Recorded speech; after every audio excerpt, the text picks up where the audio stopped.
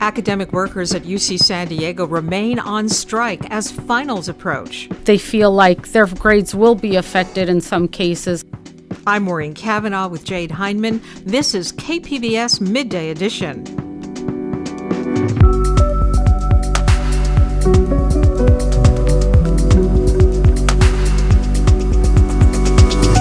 The Mauna Loa eruption is putting a break in the Keeling Curve. They have to let lava cool. They have to build a new road over it. They have to put new power poles over it.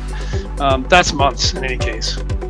San Diego police get into the act of enforcing new street vendor laws, and the San Diego Symphony performs a world premiere composition. That's ahead on Midday Edition.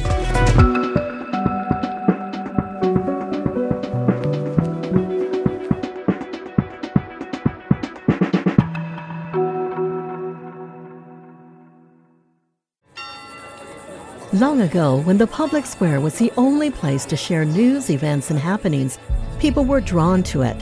Living in community with others was the route to understanding each other and the world around us. The public square has changed dramatically, but our need to learn and understand one another hasn't. This is Port of Entry, the Parker Edison Project. Listener-supported KPBS Cinema Junkie. Thank you for listening to KPBS Podcast and for being part of our region's virtual public square, where you learn not only about the headlines of the day, but about culture, music, and the issues that are important to all of us. Help keep the virtual square alive and well. Support podcasts like the one you're listening to right now. Just go to kpbs.org, click the blue Give Now button, and make a donation. And thanks again. It's the third week of the academic workers' strike at UC San Diego, and students are starting to feel it. With finals beginning in just a few days, students are missing the feedback they get from teaching assistants and wondering if their tests will be graded on time. 48,000 postdoctoral scholars, researchers, and graduate students across the UC system are striking for higher pay and benefits. A tentative agreement has been reached for about 25% of the strikers, but they remain on picket lines in support of their fellow workers. Joining me is KPBS reporter Kitty Alvarado. And Kitty, welcome to the program. Thank you so much. Now, I know that you've been reporting on this story from the UC San Diego campus. Do you see many striking workers on campus? You know, it really fluctuates. There are striking students there every single day, but sometimes you'll see them there every single day on campus in little groups all over, but you will really see them there when they hold rallies. And when they do hold those rallies, they are a force. For example, on Monday, that was their most recent rally, and they were really shutting down streets. They were a force. There was about 500 academic workers there. And as they approached the campus, they were just really like this huge mass shutting down streets as they approached the campus. And it was really something. It was just like a thunderous roar, as you could just hear them coming from, you know, like a mile away. It was really something to see and to hear. Now, the university system has reached a tentative agreement with some of the strikers. Who are those workers, and why were they negotiating separately? Well, the ones that they reached a tentative agreement with are the postdoctoral scholars and researchers, and it's about 2 of the 4 bargaining units, and they're bargaining separately because they are so many different fields. Now, do the workers covered by this tentative agreement intend to stay on the picket line? Well, initially it sounded like, you know, their strength was in their 48,000 workers strong, and you kind of heard it in their chants when they're picketing. But when I pressed the ones that made the deal, when they did make the press availability, they kind of struggled to answer that when I asked them if they were going to stay on the picket line and wait for the rest to make deals. But, they said that they will stay on the picket line until they sign their contracts, and they will remain in solidarity throughout. But they do believe that their contracts, when they do sign, that they will serve as a template for the others, because they made really huge strides in the certain things that they were able to negotiate, like e-bikes, transportation, paid leave for mothers, and so they feel like they did some wonderful, groundbreaking things in their contracts that they were able to negotiate. Now, you spoke with several students as finals approach. Were they apprehensive about the effect of the strike on their grades? They were sympathetic with the workers, and but you can tell they were saying the environment is completely different without the TAs in their classroom. They both say the students who did want to speak with us on camera said the environment is completely different without these academic workers in their classroom. They say they essentially run the UCs. They run discussions, grade our papers, run the labs. They basically teach the classrooms, and without them, it's the classrooms aren't running efficiently. They feel like they're not even learning. They tell me in a lot of the cases, and they feel like their grades will be affected in some cases. Others say, well, my grade is already okay, so if it stands as is, it won't be affected. Others say, well, it may be affected, but I don't know. There hasn't been much clarity. I don't know what's going to happen. If it prolongs, maybe if it extends my graduation, I don't really know. No one's really talking about it, but I do stand in solidarity with them, because now I really see how much they do. I feel like I'm not even learning sometimes. Some students just say they really don't know what's going to happen. And for example, I spoke with Kayla Guzman, who's a fourth-year student, and here's what she had to say.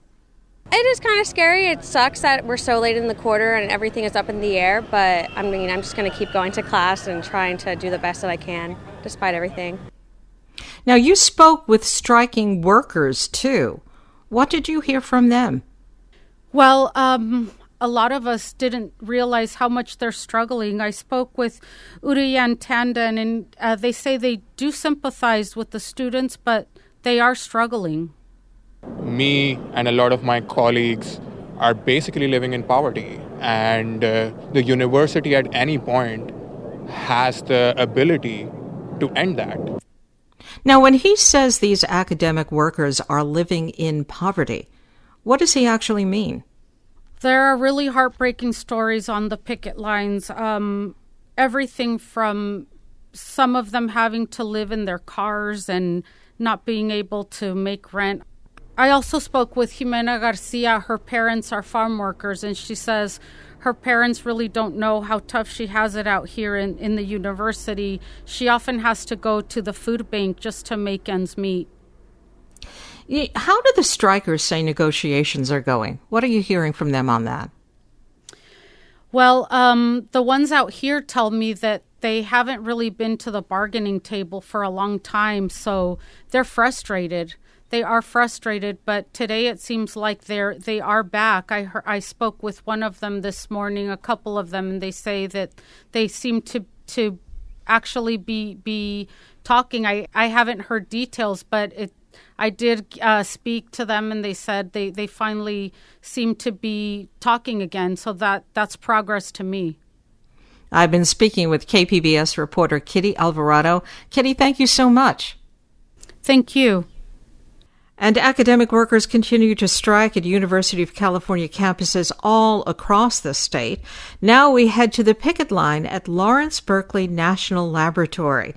Reporter Laura Fitzgerald tells us how the tentative agreement the university reached with postdocs and academic researchers to increase their pay and other benefits will impact one scientist. 2 weeks ago, when I met Rajiv Ramanujan Prabhakar, he was wearing a yellow safety vest and marching with other academic workers. This was Prabhakar's first time participating in the strike. He studies climate change at Lawrence Berkeley National Laboratory. For him, The tentative agreements between postdoc bargainers and the University of California will mean an additional $12,000 a year in his bank account. My rent burden is definitely going to decrease. And that's not all. Prabhakar will have guaranteed time off for visa and immigration appointments. As an international postdoc worker from India, that's a big deal to him. He's also excited that under the tentative deal, the UC will extend the duration of his appointment from 1 to 2 years. You don't need to go every year outside the country to renew the visa. I can go every 2 years. That saves a lot of resources, like time and money and effort for international postdoctoral workers. Prabhakar won't be leaving the picket lines just yet. Postdoc workers like him are continuing their strike in solidarity with GSIs and researchers who have yet to reach agreements. But he thinks the hours he and his colleagues put in these past couple of weeks led to monumental improvements. The strike is the largest ever in U.S. higher education. Prabhakar believes he helped change the future of postdoctoral employment across all UC campuses. There's just one problem. He's got a lot of work to catch up on. I've fallen behind on that, so I'm going to have to catch up on those work pretty soon. So it's going to be a little bit busy Christmas holidays for me, I guess, now. I'm Laura Fitzgerald in Berkeley.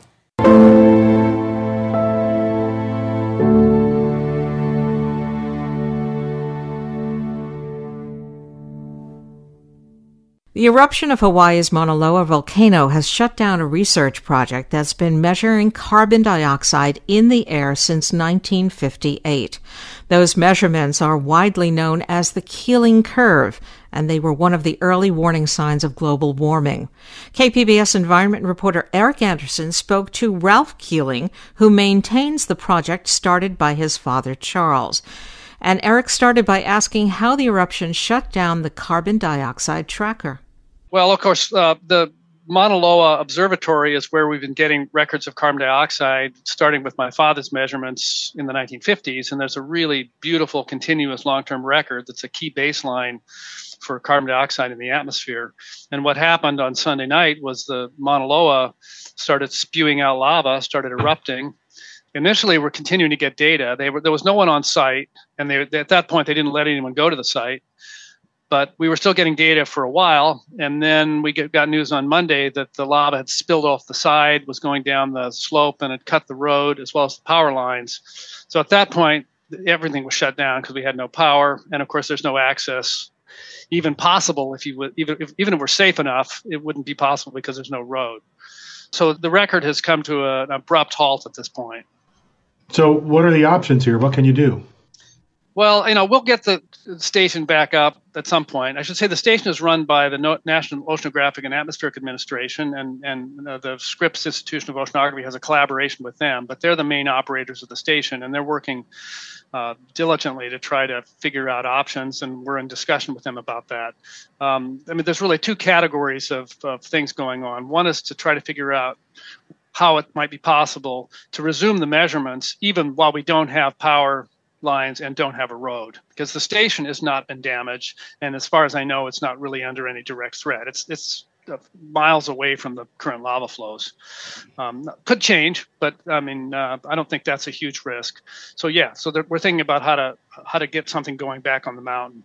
The other thing under discussion is to try to figure out where we can do measurements elsewhere on the big island of Hawaii that'll give us comparable data that we can use to fill the gap that would be created by this instruments up there being down. Eventually we'll get the record going again, and so it'll just be a piece of it that has this special data in it. Tell me why this is important. Why do we need to be measuring carbon dioxide? Well, remember, carbon dioxide is the main greenhouse gas driving climate change, and so this is one of the primary indicators of where we are on the climate problem. And, in the 1960s, when this data first became available, it was really the wake-up call. This record itself was the wake-up call that humans were changing the whole planet in a way that could affect the climate. And the record, although there are measurements being made now of carbon dioxide in lots of locations, this record remains a really important baseline.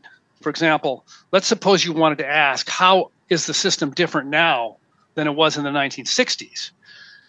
you'd need a baseline from the 1960s to compare to. You don't have much. And the one really compelling, beautiful baseline is this Mauna Loa record. So to make that comparison, you need that record to continue. So it's still a critical measure of how things have changed and how things are changing, even though it's just one location. You think it might be a couple of months before the station is back taking measurements?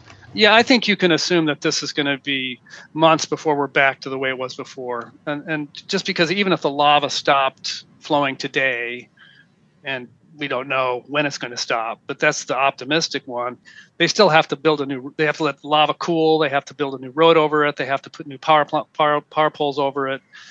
That's months in any case. Okay. You think that there might be another location where you could take readings? Yeah, there's more than one possibility, and we're looking into possibilities now. And this is a collaboration with my colleagues at NOAA, because there's more than just carbon dioxide being measured. NOAA is measuring lots of other gases, greenhouse gases, ozone depleting substances, other properties of the atmosphere. So there's a lot of data sets that are being compromised by this, not just the CO2 record. Why was this a good location to start with? Well, the measurements were started by my father, and he had a vision of trying to probe the atmosphere in a location that was remote enough that you didn't see influences of nearby traffic or forests or vegetation or whatever. And there was also a new observatory being put on this Mauna Loa on Hawaii, and it just was a perfect match between the vision of trying to get remote air and a new infrastructure that was being put forth in the 1950s. And it is a fantastic location because what else is there at 13,000 feet in the middle of the Pacific Ocean? There's nothing. There's Mauna Kea, there's Mauna Loa, there's some other volcanoes on Maui that are getting up pretty high. But I mean, it's just those volcanoes are the only thing sticking up in the atmosphere in such a remote spot. So it's really an amazing location and unique and really valuable for atmospheric work.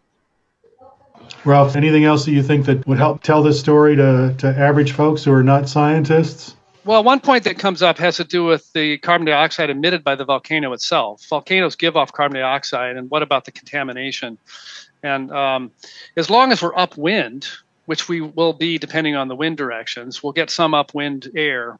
We'll be able to get clean data, clean enough for our purposes. We don't require that we measure 24/7. We just need some good data every few days to piece together the record that we have. So that the volcanic emissions are not going to be an issue. Another point there is that globally, people think, volcanoes, aren't they a big source of CO2? Or what about, how does that stack up compared to other sources? And the truth is that volcanoes are pretty small compared to fossil fuel burning. We are overwhelming the system right now with human fossil fuel combustion. The emissions are something like 100-fold bigger than all the volcanoes in the world. So an individual volcano like Mauna Loa, even when it's going off now, is a pretty tiny source compared to, say, a city. That was Scripps Institution of Oceanography climate scientist Ralph Keeling, who runs the Keeling Curve Carbon Dioxide Tracker. He was speaking to KPBS environment reporter Eric Anderson.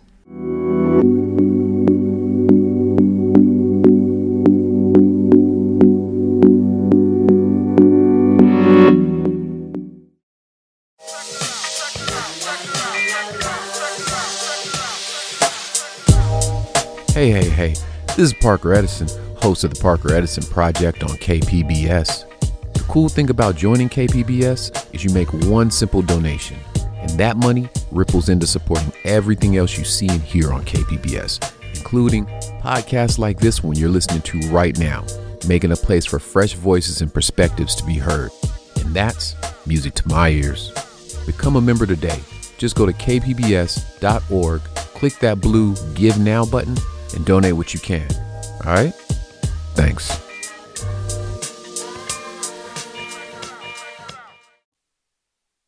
You're listening to KPBS Midday Edition. I'm Jade Hindman with Maureen Cavanaugh. Earlier this year, San Diego passed a new law that would tighten regulations on street vendors throughout the city. Enforcement of those new laws and rules, however, hasn't been consistent. Now the police are getting involved. Joining me now with more is KPBS Metro reporter Jacob Ayer. Jacob, welcome back. Thanks for having me on. Can you remind us again about these updated street vendor laws that were passed earlier this year and what changes they brought? That's right. So back in June, some new regulations came into place that regulated when, where, and how street vendors can actually sell their goods. The big part of this is that it took them out of high traffic areas. So think places like the majority of Balboa Park and also places like the Gaslamp. They're no longer able to sell their goods there. And which areas are these new changes having the biggest impact on? So far, a lot of the vendors have cleared out of Balboa Park and certain beach areas, but the Gaslamp has a bit of a unique situation where a lot of the vendors there, at least according to people that I've spoken with on the ground, are coming there at nighttime, and they're actually from out of town. So they've had some issues regulating it. As far as other certain coastal and beach areas, because the Coastal Commission didn't originally approve this, they haven't had to add wide-ranging enforcement yet. But coming next year, there will be more regulations coming to the coastal areas and other beach areas. So why are police now getting involved in enforcement of these new laws? Was this originally not within their jurisdiction?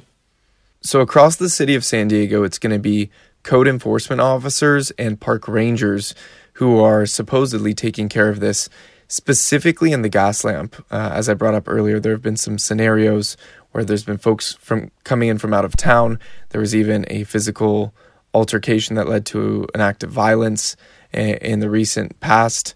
And on top of that, they've just not been obeying any of the laws. So the police have been brought in there over the last couple of weeks, but only in the Gaslamp so far. What are community organizations saying about the situation with street vendors and why this enforcement is needed? So the Gaslamp Quarter Association is saying that basically there's been more or less a complete disregard and that this situation has not changed since before the ordinance went into effect in June. They're still seeing dozens of what is mainly hot dog vendors coming in, especially on the weekends, with numerous health and safety violations according to them. And they say the police is needed because, like I mentioned before, there's actually been kind of like turf wars that have in some cases leaded to acts of violence and just the complete disregard for the laws down there. It's not been able to be handled by code enforcement because they often don't work late at night and they haven't been able to deal with the sheer amount of vendors in the area. Do you have any sense of what the health and safety issues are? I mean, what might be the danger to someone walking down the street who wants a hot dog? So in general, what I'm hearing from specifically the Gaslamp Quarter Association is that a lot of the food isn't being handled properly. So you have that issue. And then on top of that, you're having people often impeding right of way on sidewalks. So there's kind of a double issue there. In some cases, it's led to certain carts catching on fire. So it just seems like there's an overall lack of regulation. And a lot of these vendors, from what I'm being told, also don't have the permits that are needed outside of the fact that you're just not allowed to actually vend in the Gaslamp anymore as a whole. And you've spoken to some of the vendors themselves. How are they feeling about what's going on? A lot of the vendors that I've spoken to are from San Diego. They kind of agree for the most part that additional regulations and policing is needed in the Gaslamp because the situation there has gotten out of control. But the ones who live here locally, a lot of them are just trying to pay their bills and pay rent from what they're saying. Most of them are kind of selling around the Broadway Pier area now and other certain pockets, but they don't have as many areas as they did prior, such as Balboa Park and Little Italy. A lot of them are kind of nervous about the future regulations in the coastal areas because they're not sure where they're going to be able to sell and if they're still going to be able to sustain themselves. So a lot of them are considering potential other solutions for income. What would be the scope of this new police enforcement? So far, from what I've heard, is that they're taking an educational approach. That being said, the Gaslamp Quarter Association's Mike Trimble tells me that this weekend they're going to be moving beyond the educational approach. I did try and clarify this with San Diego Police Department. They did not give me a direct response. So far, The city says it's still an educational approach from the police department. Mike Trimble says it's going beyond that. We'll see what's happening this weekend, as this is when it's really kind of supposed to begin going beyond the education down in the gas lamp. You touched on the city, but what's been the city's comment on this situation? Mayor Gloria understands that, of course, when you have a physical altercation that leads to violence, in this case, it was a stabbing, something needed to be done. So they're kind of buckling down and saying, we need to address this. They realized code enforcement wasn't working. That's why they've brought in police. I think they're going to kind of take it day by day and see if the educational approach that they're saying they're doing right now is working. If not, they might have to move beyond. In other cases, code enforcement previously was able to cite and in some cases impound equipment. So we'll see if that ends up happening from the police as well. I've been speaking with KPBS Metro reporter Jacob Ayer. Jacob, thanks for talking with us today. Yeah, thank you so much for having me on.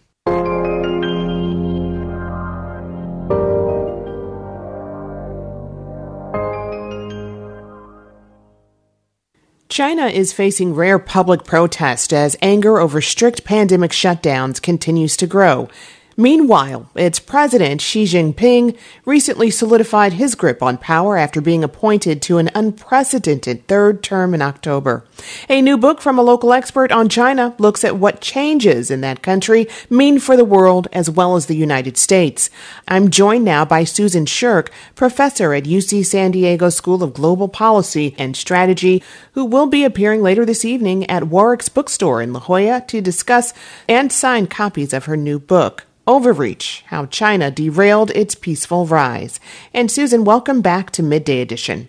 Thanks so much, Jade. Great to be here. So your new book is called Overreach. First, why did you choose that title? Well, overreach means to take things too far in a way that then snaps back to harm yourself. It means not just being excessively ambitious, but it means doing things, taking actions that end up being costly to yourself. And in this case, being costly to China itself. And for a long time, China was known for prioritizing economic growth while avoiding international confrontations. Why do you think that changed? It was a puzzle to me when I saw it happening in real time in the mid-2000s. I mean, that's the big surprise of my book to many readers, is that this type of aggressive international behavior in the South China Sea toward its neighbors, economic coercion of other countries, as well as domestically in repression of various social groups and very tight media censorship, internet censorship. These things didn't start with the current leader, Xi Jinping, but actually started under a mild-mannered leader named Hu Jintao, who ruled with a collective leadership, a kind of oligarchy of a 9-person standing committee of the Communist Party. And so that was a puzzle when I observed that. And the research for my book began around 2007, 2008, when I started trying to figure out how collective leadership worked and why it didn't lead to restraint, but instead was leading to overreach. You say the book opens the black box of Chinese politics. Why do you feel that is important now? Well, it's important, of course, especially as the relations between our two countries have become dangerously adversarial. And this can lead us to misperceive each other. So I think it's important to dig down and try to penetrate the secrecy of Chinese internal politics and decision-making so we can ascertain how threatening is it really, and are we dealing with China in the right way, or are we overreacting? China's leader, Xi Jinping, was recently appointed to a third term. Can you talk about why that's significant? Well, it's very significant because, it means Xi Jinping is likely to be China's leader until he dies or is overthrown by his comrades, other senior party leaders who've grown frustrated with his monopoly of power.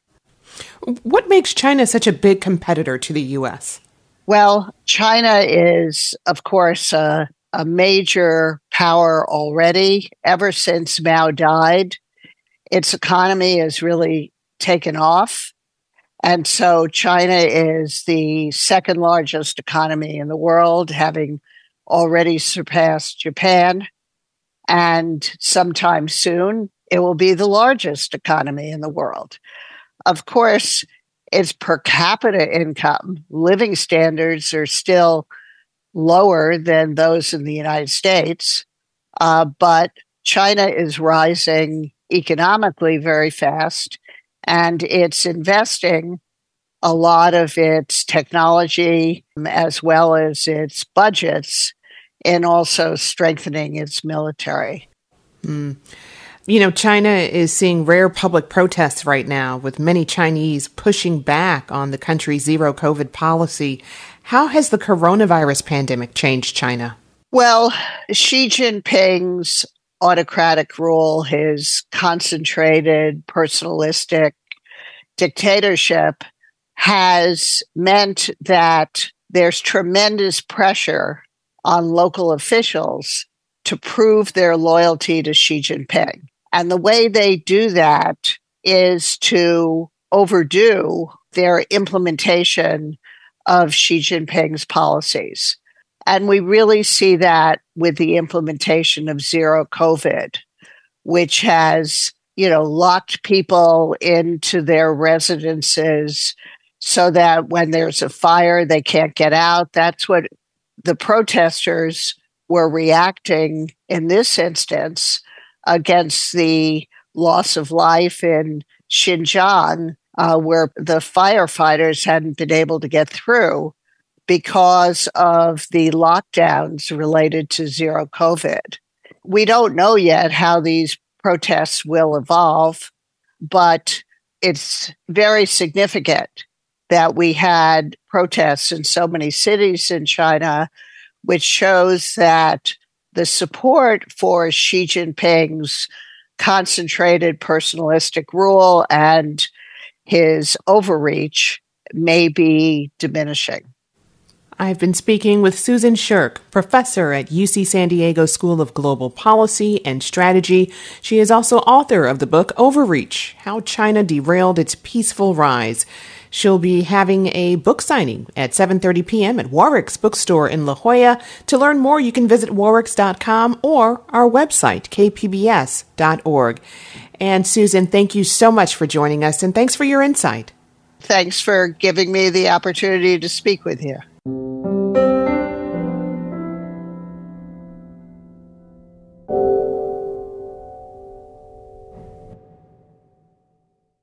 The U.S. Department of Education is asking local school systems to better meet the needs of military children with disabilities. When service members move from base to base, they sometimes find it takes too long for their child's new school to begin providing special education services.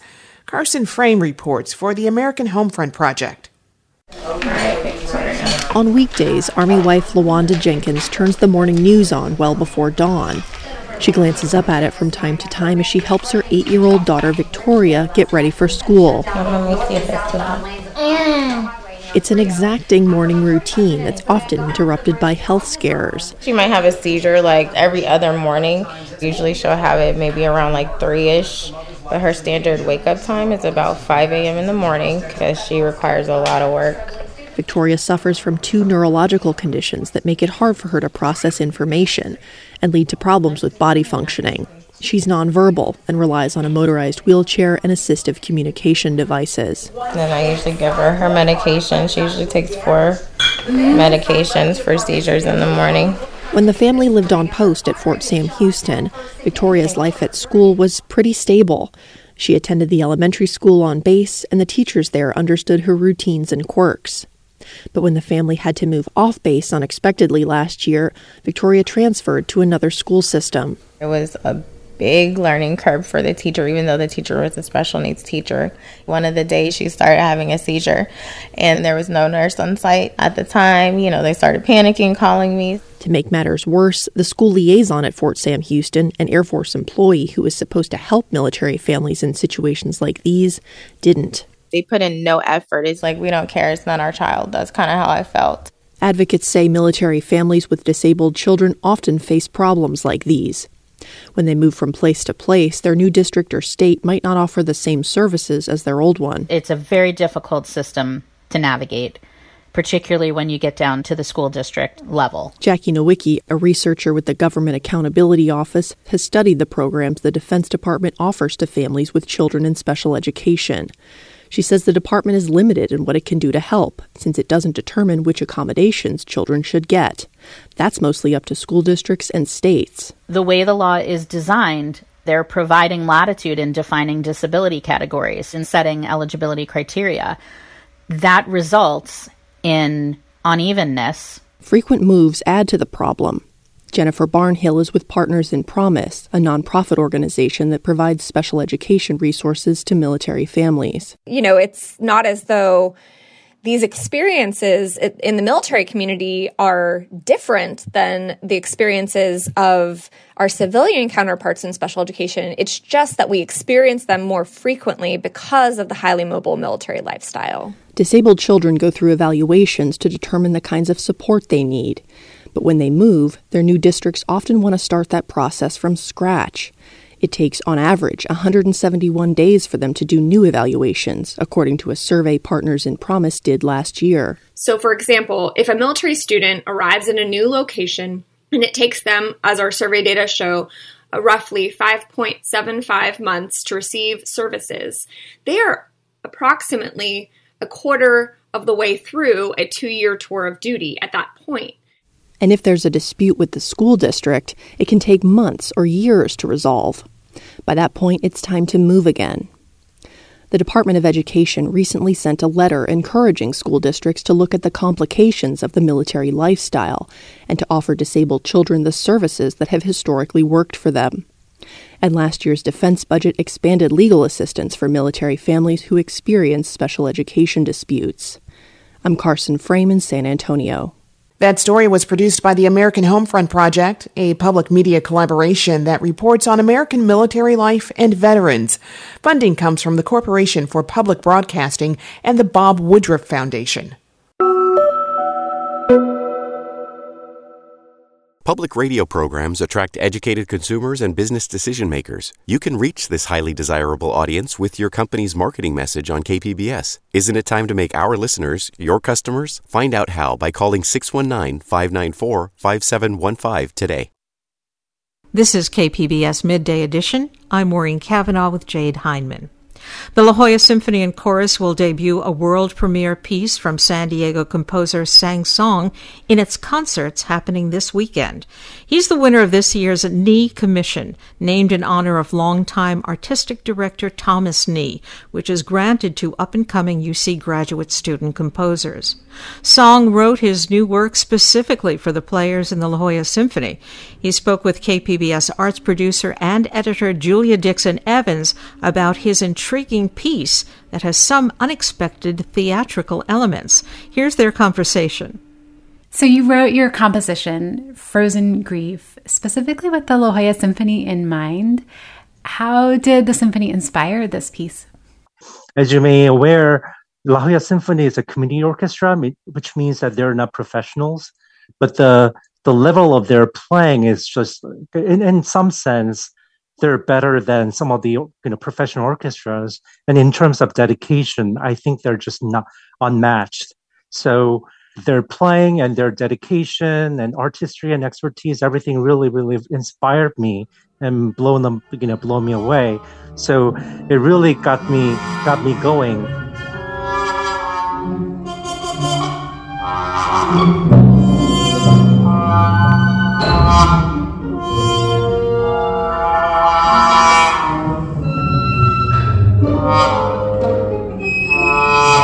And then I decided to take this particular subject because I don't know if you know about the term ambiguous loss and frozen grief, but those are the notions that proposed by psychiatrist Pauline Boss.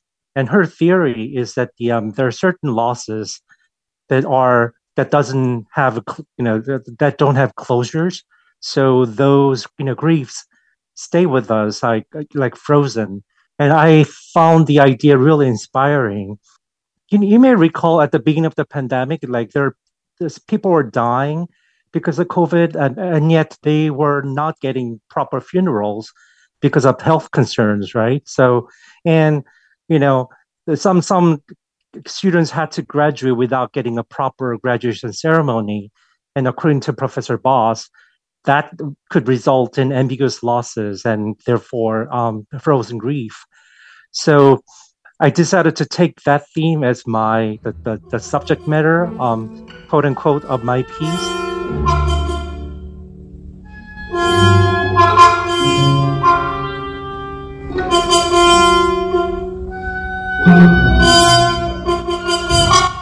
And then, in addition to that, I was inspired by Joseph Haydn's, the Austrian composer Joseph Haydn's Farewell Symphony. So I sort of built that idea into the piece later on. Yeah, can you tell me a little bit about Haydn's Farewell Symphony and how they're connected? Sure. So there's a little story behind the genesis of the Haydn's Farewell Symphony, which is that Haydn was at that point hired by Prince Esterházy in the Austro-Hungarian Empire, and so the Prince Esterházy was spending a summer with all the musicians in his favorite summer palace, and the stay was getting extended beyond the musicians' expectations. So the musicians became really homesick at some point, and so they came up to Haydn, who was the Kapellmeister, the music director basically of the orchestra, court orchestra, and Haydn came up with an idea. Instead of talking to Prince Esterházy and complaining about the situation, he decided to write a symphony. And what happens in the symphony is that he proceeds as if just like a typical symphony, but in the last movement, the music suddenly becomes slower and then softer, and the musicians just leave the stage one by one.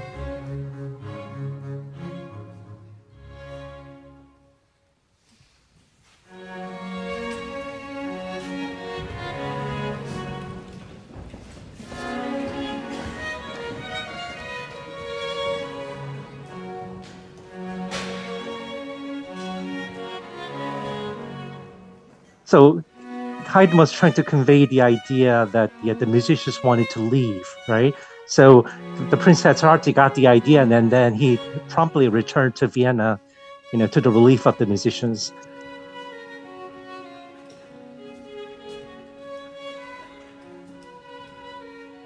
But I wanted to sort of create an updated version of that symphony. So what happens in my piece is that I thought about making the musicians leave the stage just as Haydn did, but then Haydn only had probably about like 20 musicians in the orchestra, but in the Lahja Symphony we have close to 100. So making them leave the stage would be a disaster. Well, maybe not a disaster, but it probably is a safety hazard, right? So I had to come up with something. Some clever idea to represent the same idea without risking anybody's safety. So what happens in my piece is that towards the end of the second movement, the stage light goes dark, and they're only the musicians are relying on the music stand lamps on their music stands. And once each musician is done with their final notes, they turn off their music stand lamps. So at the end, it's just the conductor.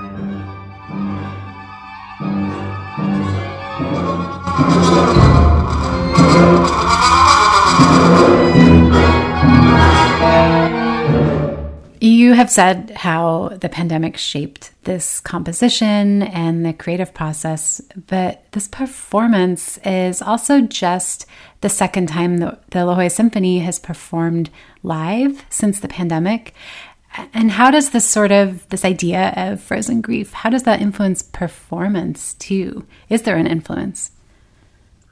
Well, I'm not performing myself, so it's hard to tell. But I would assume that it has a profound impact on the orchestra musicians. Like I mentioned, they're second to none in terms of dedication. But I have the sense that they're even more dedicated to do their best in this environment, because it's something I guess you had taken for granted before the pandemic, but now we all know that every moment is precious, right? So I think that really creates a wonderful environment especially for people like me, because this is a new piece, so nobody knows how it's supposed to sound except for me, and to an extent the conductor. So it takes a lot of patience and love, actually. It's been, we've been rehearsing this piece for almost a month now, and working with Professor Jeffrey Maliki, who's conducting the orchestra for these concerts, and the trombone soloist Burke Schneider, and all the musicians of the orchestra. It's been a privilege and joy to work with them, and I'm really, really enjoying every second of it. Sang, thank you so much for joining us. Well, thank you for your time. That was composer Sang Song speaking with KPBS art producer and editor Julia Dixon Evans. Song's new composition will be performed for the first time on December 3rd and 4th, part of the La Jolla Symphony and Chorus's Passionate Voices program. You can find more information about that at ljsc.org.